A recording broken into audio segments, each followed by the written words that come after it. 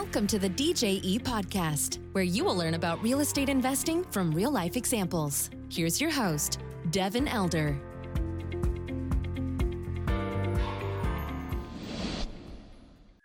Hello. Welcome to the show. Thanks for joining us today. My guest is Mr. Adam Gower. His company is gowercrowd.com, and what they are is a firm that builds and architects and consults with real estate operators around raising capital, right? So everything from content to the systems, the processes for follow-up, bringing investors in via this digital marketing system, which is a fairly complex setup to build. So they build that for clients, or they'll build it for you or build it with you.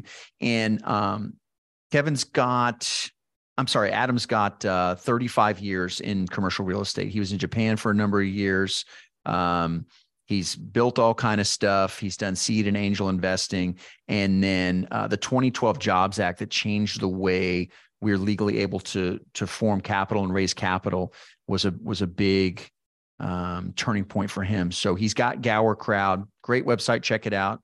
They've got a weekly newsletter around commercial real estate that comes out. Check that out too. But we had a really good conversation around how sponsors are building these systems to bring accredited investors in. And we talked about a lot of other stuff too, the systems, the type of clients they work with, some conversation around the current market conditions and what we're seeing here kind of mid 2023. Talked about paid versus organic traffic and a whole lot of other stuff. So very knowledgeable, very experienced gentleman, and I enjoyed the conversation. If you enjoy the DJE podcast, a 5-star review helps the reach of this show. That would help a lot if you could leave us a 5-star review. We're going to have a quick word from our sponsors, and then we'll get into the show with Mr. Adam Gower. Enjoy. This episode is brought to you by DJE Texas Management Group, a San Antonio, Texas-based real estate investment firm with a track record of transacting on several $100 million of multifamily, land, and industrial deals throughout Texas. DJE's been in business for over a decade and is approaching 100 team members in San Antonio. To learn more about DJE, visit djetexas.com or the link in the show notes of this episode. This episode is also brought to you by apartmenteducators.com, a complete ecosystem for professionals to learn how to find, finance, and operate large multifamily properties for profit. You can get started with a free mini course and learn more at apartmenteducators.com or visit the link in the notes. Adam, welcome to the show. Great to have you on. How are you? I'm very well. Thank you. Thanks so much for having me, Devin. Yeah, my pleasure. We're going to talk today about syndications, about crowdfunding, about raising capital for big deals. And so I'm excited to get into that. I know you got a lot of processes and systems and experience there. Before we get into the nuts and bolts, how about some background on you for the audience here that is not in your world or hasn't met you? Sure. You picked my favorite topic. I love talking about me. Right. So I will try and make it brief because I could speak for hours on this topic. Right, sure. But I actually started in commercial real estate, investment and finance over 35 years ago. My first really major outing was raising capital for ground-up multifamily in Southern California. Okay. From there, I ended up in Japan running a division of Universal Studios. And my job there was development of all their real estate across the Asia-Pacific region. So that was my first real institutional exposure, dealing with institutional capital. Both partners in the company were public companies. So that was very institutional. I had a $400 million budget in the 90s. So it's, probably multiples of that today. Sure. Then I came back and started doing my own developments, ground up developments in the LA area, infill, single family home developments, actually. Right. And in 2007, I had the common sense to sell everything. Oh my goodness, right before the doors were shut. So what was that? Was that an intuition? Was this some indicators you saw? Yeah, I was I was trying to get some capital, put together some debt. Finance on some of the deals that I was working on, and there were just strange things going on. There was just stuff. There was stuff. Nobody really knew what was happening. This was even before the subprime crisis even became visible. But there were some strange things going on that made me uncomfortable. Sure. And it kept me up at night, actually. So I decided to sell my entire portfolio. I just exited. And it was almost literally right before the crash, right before, it was the summer before Lehman Brothers collapsed. Right.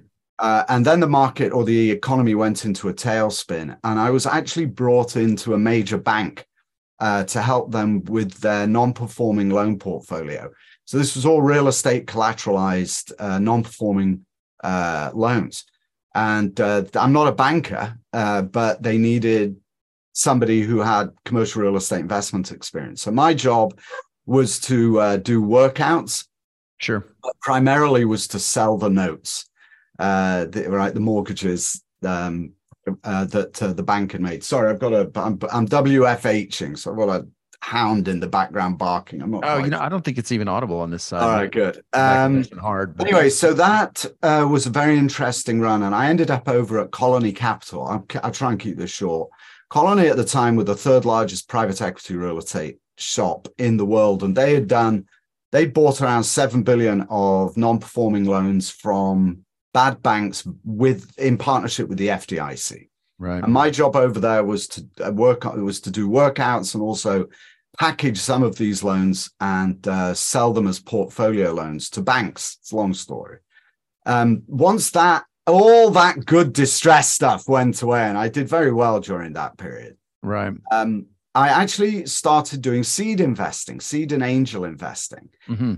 Startups. Devin, it was life-changing because I was in front of all these students who had formed little startups, and they were speaking a new language. And a new language to me. And the language they were speaking was the language of digital marketing. Right. And when the 2012 Jobs Act passed, allowing for sponsors to raise capital online, and I've raised over $500 million myself in person, typically, throughout my career.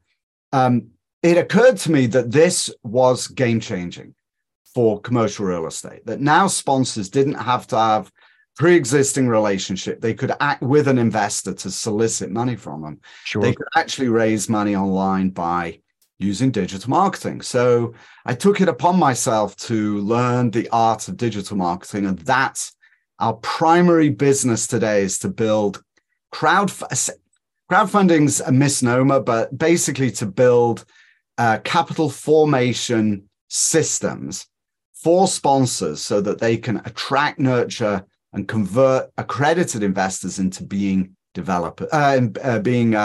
accredited investors into being investors with them. So that's what we do now. We build crowdfunding platforms for sponsors. That's the short story. Sure.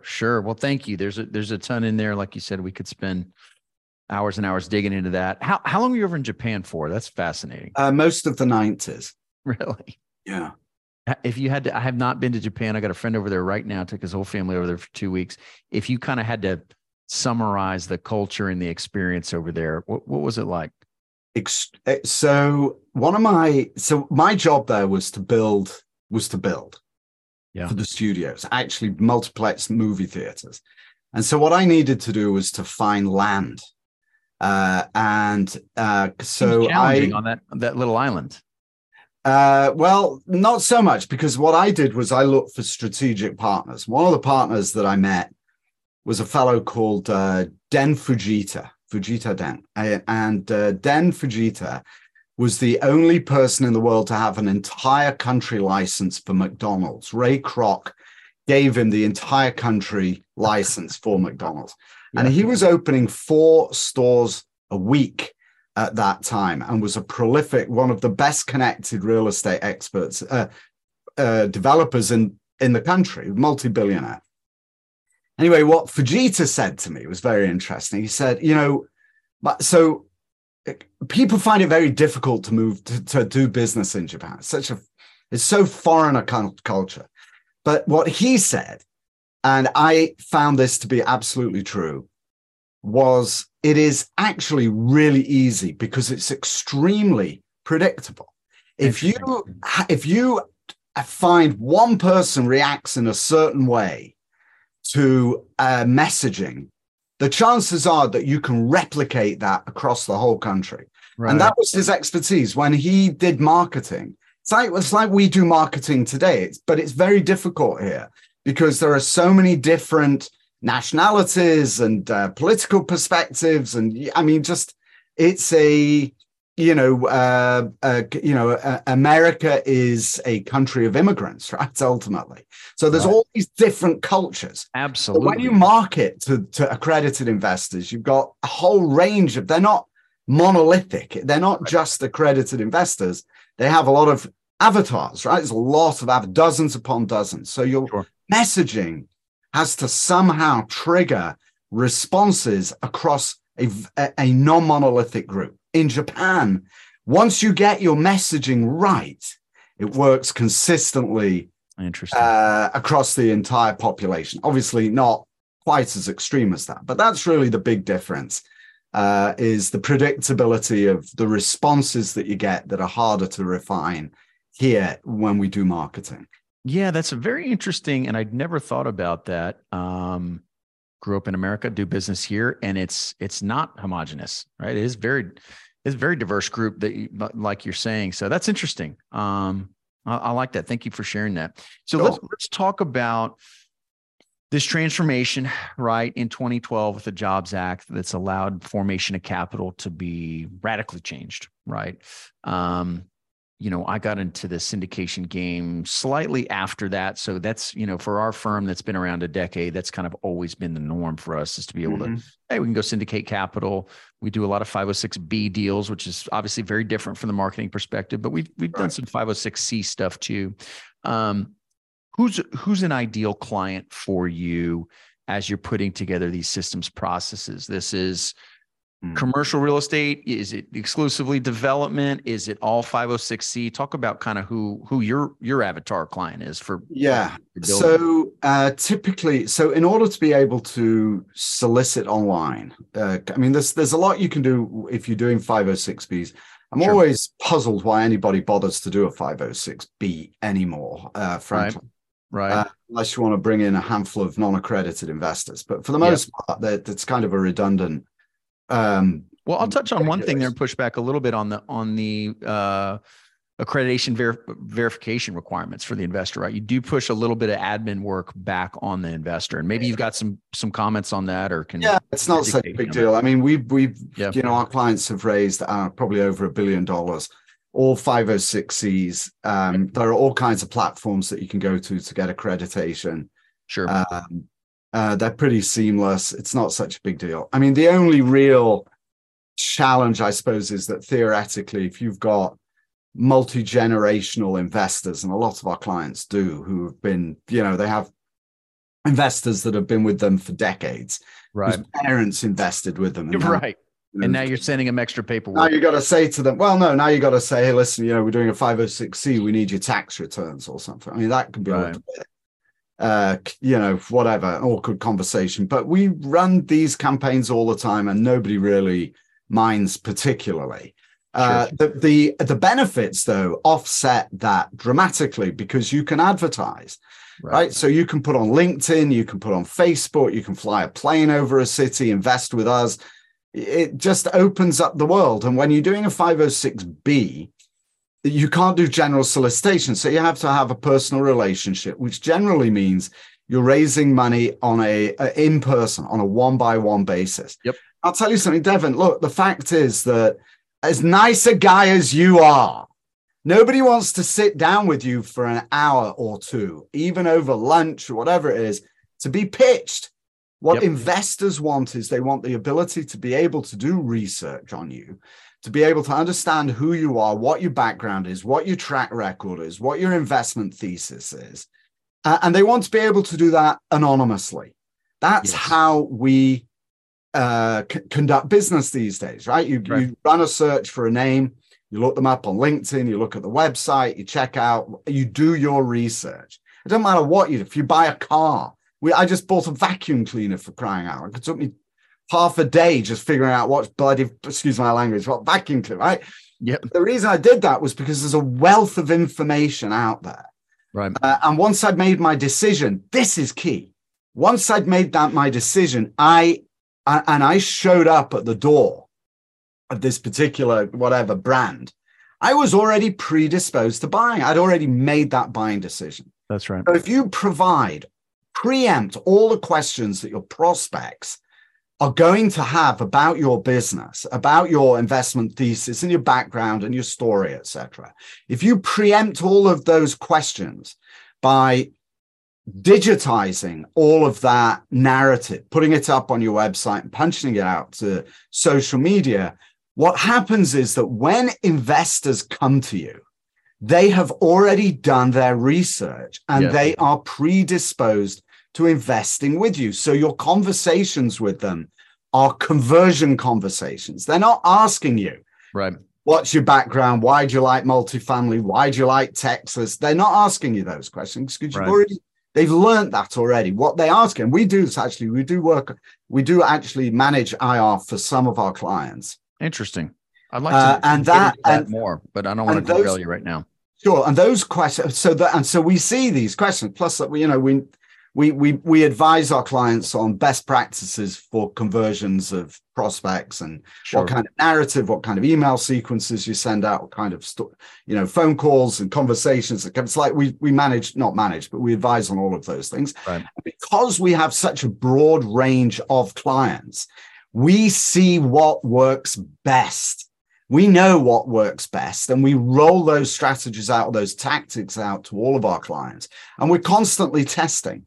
But what you find is that the kinds of questions, if you build your system properly, what you find is that your first contact with a prospect is not who are you, what do you do, and why, but are questions like, can I use a company to invest? Or I'm not sure about DocuSign. Will you send the contracts to me? Right. In other words, they've made their decision. Now you're just helping them with admin, just to make the investment. So it's a substantial difference, and it helps leverage your time. I didn't answer your question though, which was, I bet you can't remember, because I do kind of flag on. Talking about kind of the ID, the avatar, or who. Yeah.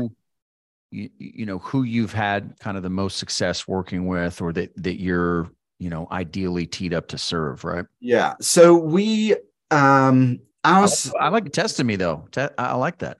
Yeah. What's that? I like you testing me on my knowledge there. I got no your memory, your short-term memory. Yes. So the systems that we built are industry leading. We deal with lots of the crowdfunding platforms, some of the top sponsors in the country.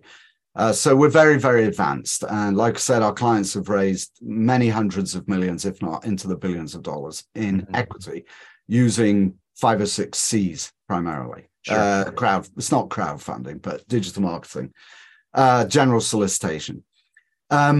So the people that benefit the most from us, from the work that we do and hiring us, are typically larger scale shops that have deep experience, a long track record, and who are looking to, in many cases, migrate away from institutional capital so that they're no longer running their businesses by committee, right? Having to get permissions for all material decisions, major decisions from their partners.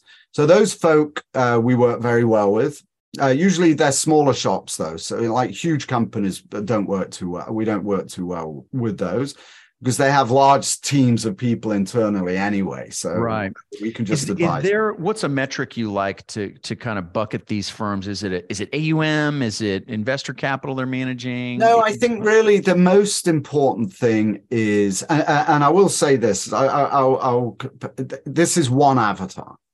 Typically, it's multi-cycle experience. So our primary clients have been through at least one cycle. I would say one cycle.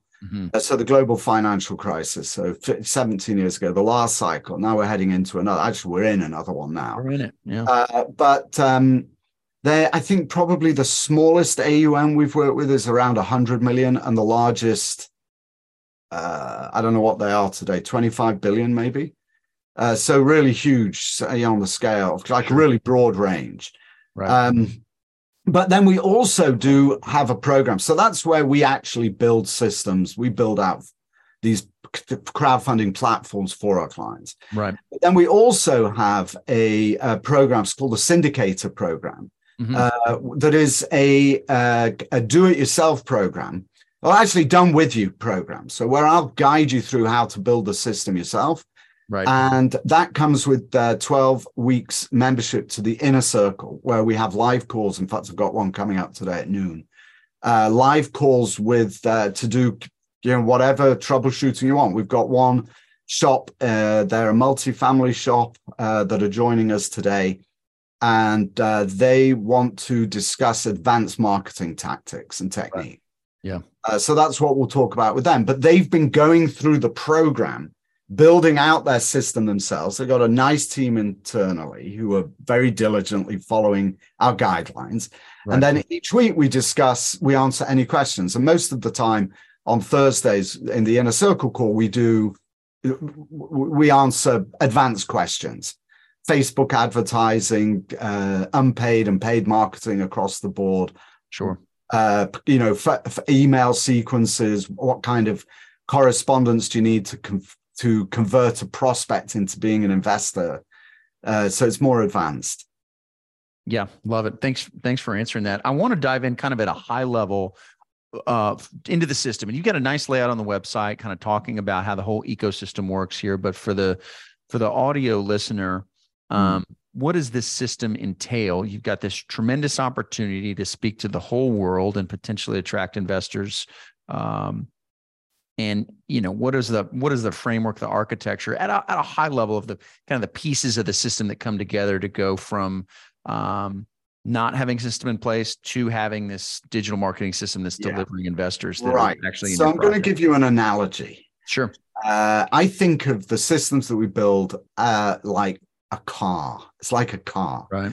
So your website is the equivalent of the car's body, right? The way it looks. Sure. And if you think about having a car in your driveway, right? If you've got a super nice looking car with doors on it, well, that invites people to come and have a look and to open the door and to step inside. Well, that's what your website needs to be. It needs to be attractive. It needs to have functionality, which means it needs to have lead generation forms embedded throughout the website. And so that's kind of the doors, continuing the analogy to a car as having doors you can get in. The next thing you need, though, is an engine.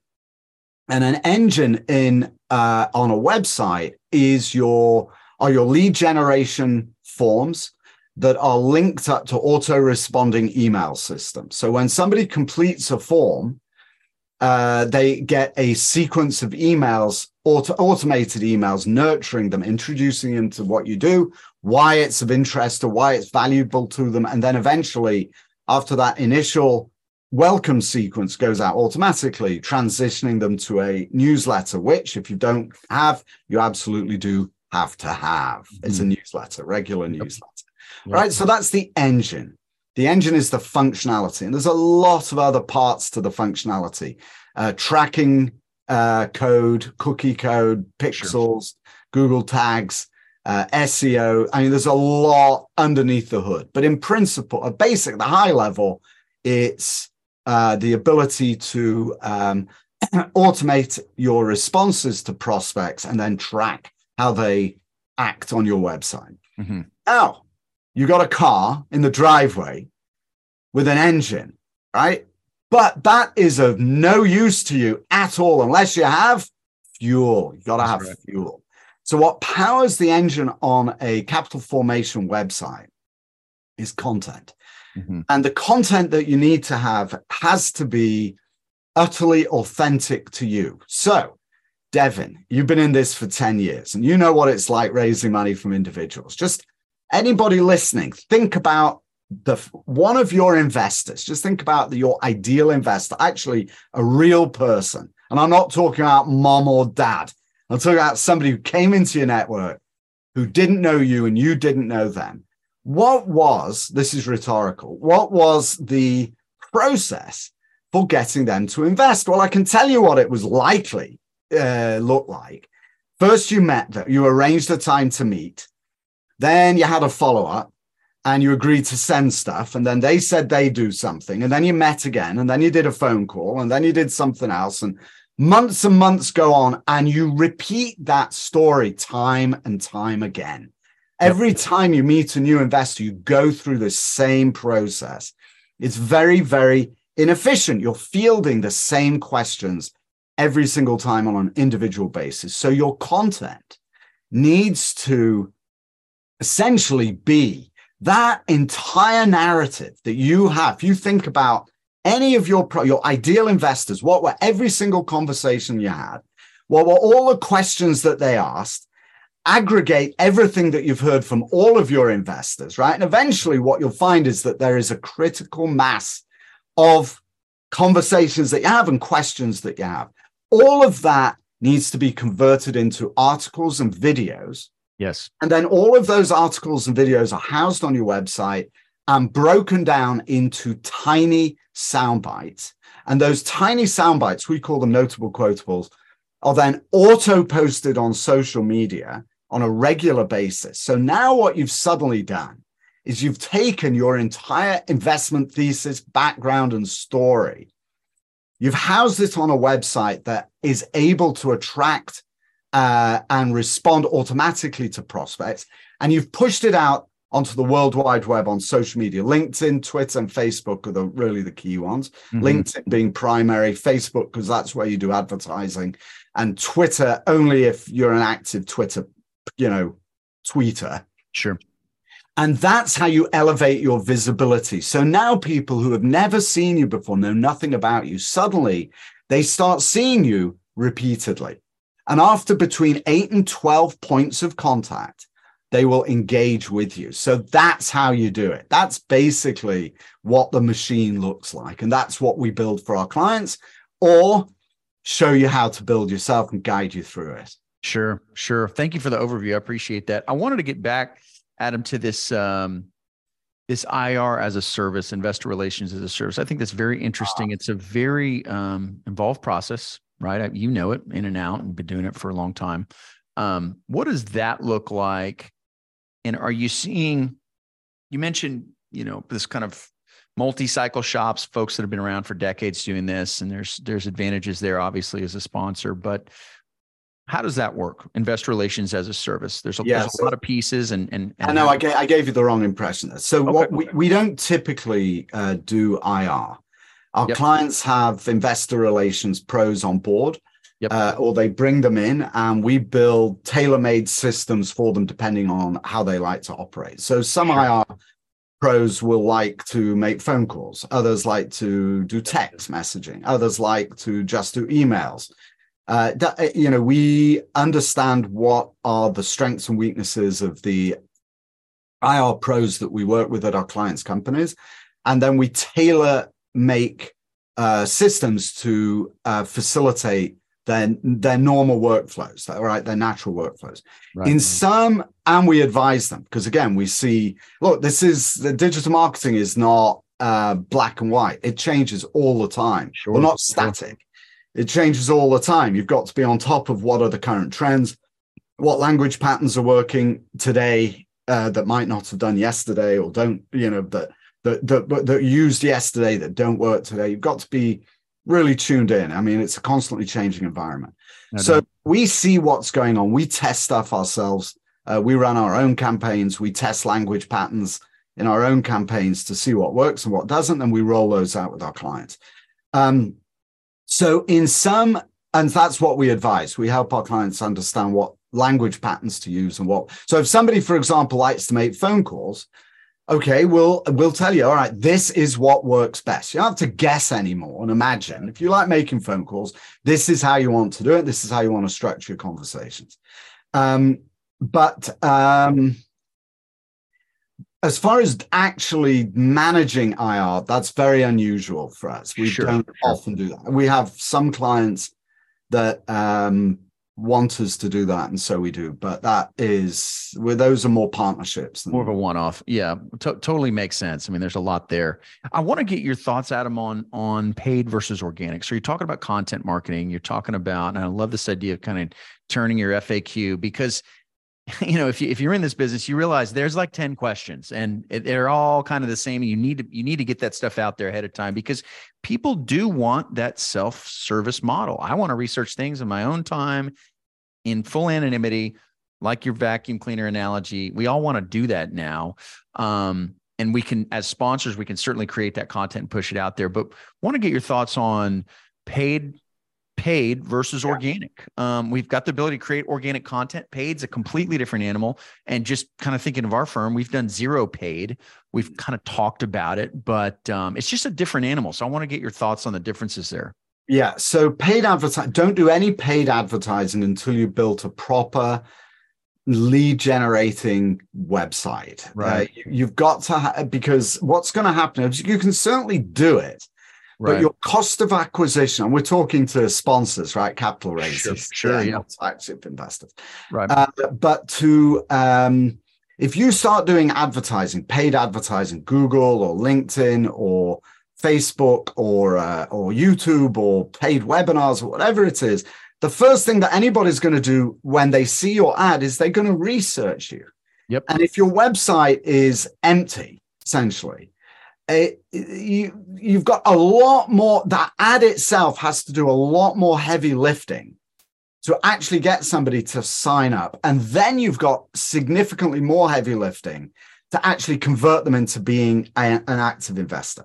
So the first rule of effective paid advertising is build your digital platform, digital presence online first. Right. Get that done first so that when you start spending on advertising, your conversion rates are significantly higher, both in terms of lead generated cost per lead and cost per conversion. Right. So that's rule number one. First, build out a good platform and then do advertising. Now, what happens when you build a platform like I just described to you a few minutes ago is that you will start to see a steady drip of leads.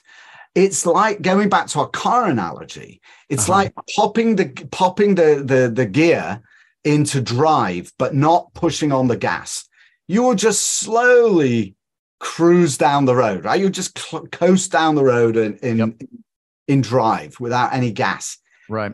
Paid advertising is like putting your foot on the pedal. Right. And that's what makes you go fast. So we generate, depending on what your budget is, in some cases, we generate 10 to 20 new leads every single day for clients, accredited investor leads. And then you're into a very different world of conversion and data and understanding how to convert and maximize generation. But so you better have your system set up at that point. Well, once you're getting that kind of velocity of lead generation, you're in a different world altogether of conversions. That's a much bigger discussion, but that's exactly right. So that's really it, Devin. First, build your platform, then do paid advertising, because paid advertising is like putting your foot on the gas. But if you don't have a vehicle, all you're doing is burning fuel in the street, right? You'll get some results, but they will be suboptimal. Sure. And then you found for clients that do have that platform built out, they've got the systems, they've got the architecture for the follow-ups and the conversions that, okay, you've got that foundation built. Now those paid ads can be highly effective once all that's built. Yes, they're a lot more effective than if you don't have your platform built. But paid ads also require a lot of work. I mean, there's a lot of heavy lifting. The difference is that it's just your expensive time, or your time is that much more effective, right? So instead of doing one-on-one meetings, you're now in front of hundreds of thousands or millions of people who self-select essentially to come to you. And then your system should nurture them independently of you until you're ready to. And there's all kind of tactics and techniques to optimize conversions. But that's it in principle. Yeah, I love it. Thanks for the overview there. Well, we're talking mid-2023. This podcast is coming out mid-2023. I would be remiss if I didn't ask you what you're seeing out there in the marketplace. I mean, 10 straight Federal Reserve rate hikes. You've been in commercial real estate a long time. You've got your lots of relationships with very experienced sponsors. And we could spend the next 12 hours talking about that. But I like I said, I want to get your kind of thought. What are you hearing? What are you seeing out there right now? Yeah. So what we're looking for actively is distressed deal flow. Sure. And so what that means is typically these are, well, basically largely driven by interest rate hikes. It's as simple as that.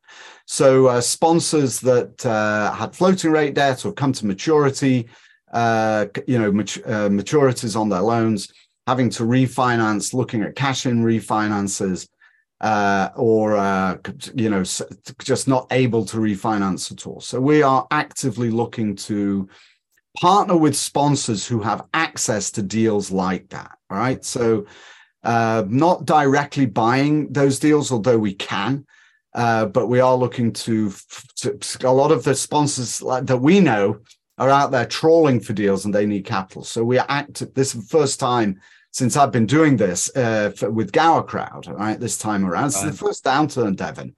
So it's it was a long run. Yeah, it was a really long run. So we're actively looking to do some JV partnerships with sponsors that have good deals who need capital.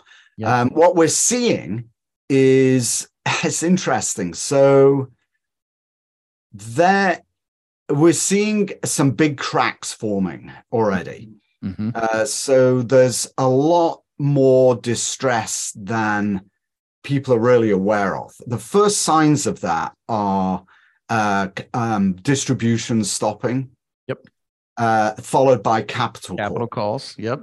So the first wave is distributions, and then what you find happens with less experienced sponsors is that they tend to go quiet, and they're frantic behind the scenes, trying to figure out what's going on and how they're going to survive, basically.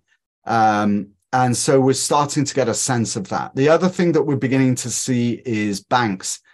So we have, I used to work for a bank. So we see, we are seeing some loan divestments, real estate collateralized loans.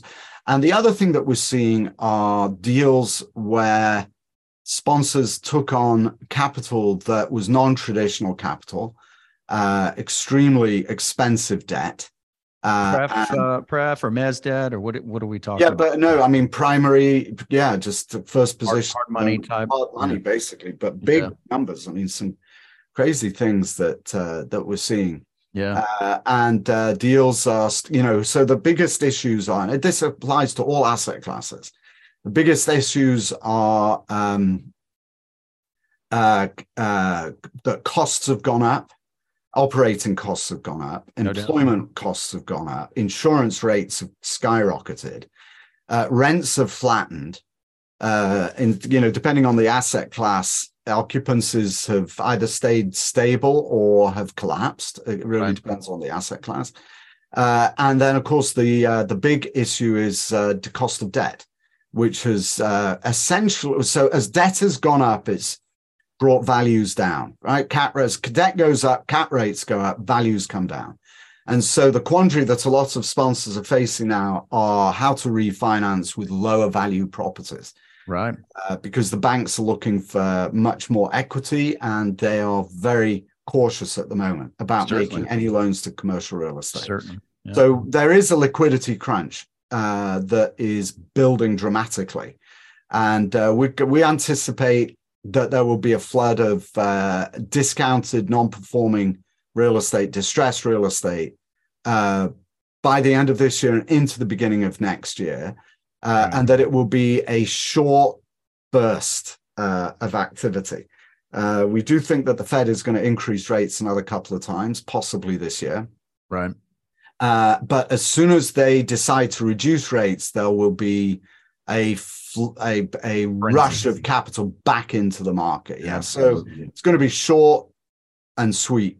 There's a lot of dry powder ready for that little burst. There is, yes. And there's also going to be a clean out as well, Devin. I mean, there's, lots of stuff out there that. Yeah, already seeing that. Not been through. What are you seeing? Same. It's interesting. Yeah, a lot of distribution stopping. And then I'm seeing a lot of capital calls, seeing, and then we're seeing, I mean, just flat out, we're seeing deals getting taken back by the bank. We're seeing distressed takeover deals. We were involved in a just absolute takeover of a deal. What do you mean a takeover? Like we had to buy out a deal that we were a very small partner in and just completely take it over and inject all the liquidity. So it was a complete, basically handing over the deal to us so that we could get it done. And then we're seeing a handful. So we're in San Antonio, Texas. Texas is a pretty good market, but we're seeing a lot of the same things, right? Rents flattening out, expenses, especially insurance in some of these markets. San Antonio is pretty good. Houston, though, for example, you might see insurance rates double. And the taxes, property taxes have always been a challenge in Texas, but they remain extremely aggressive. So I think it's kind of the same thing that we're seeing. I was just talking about look, if you see deals that you're interested in that are, have some burden or some distress in them, and you need capital, that's what we're working on. We can bring capital to the table directly. Yeah, no, that's great. I think to do these deals. I think I tend to agree with you that everybody's kind of waiting for something, and I think it might be a short window, and there's going to be a lot of people trying to get in that window at the same time. So that it'll be interesting. I'm encouraged by the fact that we're kind of as far as we are into this hiking cycle, and that it's been as aggressive as it has been. Meaning that do we find the top sooner? I don't know, but we're well into this thing, a year plus. So it's interesting, and never a dull moment in commercial real estate. That's right.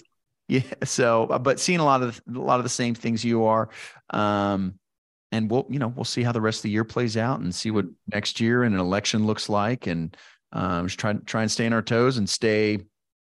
There's going to be some clear winners here that are well capitalized or have access to capital. And there's, we're already seeing the losers kind of come out on some of this stuff that just, any business runs out of money. It's going to be exactly right. So, seeing a lot of the same stuff. All right. So I did start asking you questions, but it's short. Like it. So it's good. I think it's good to kind of trade notes right now. We're in a number of different asset classes, multifamily, land, industrial, and it feels like everything is muted, but it's not dead. We're still selling some stuff, still buying some stuff. It's just the volume is absolutely not clearly what it was.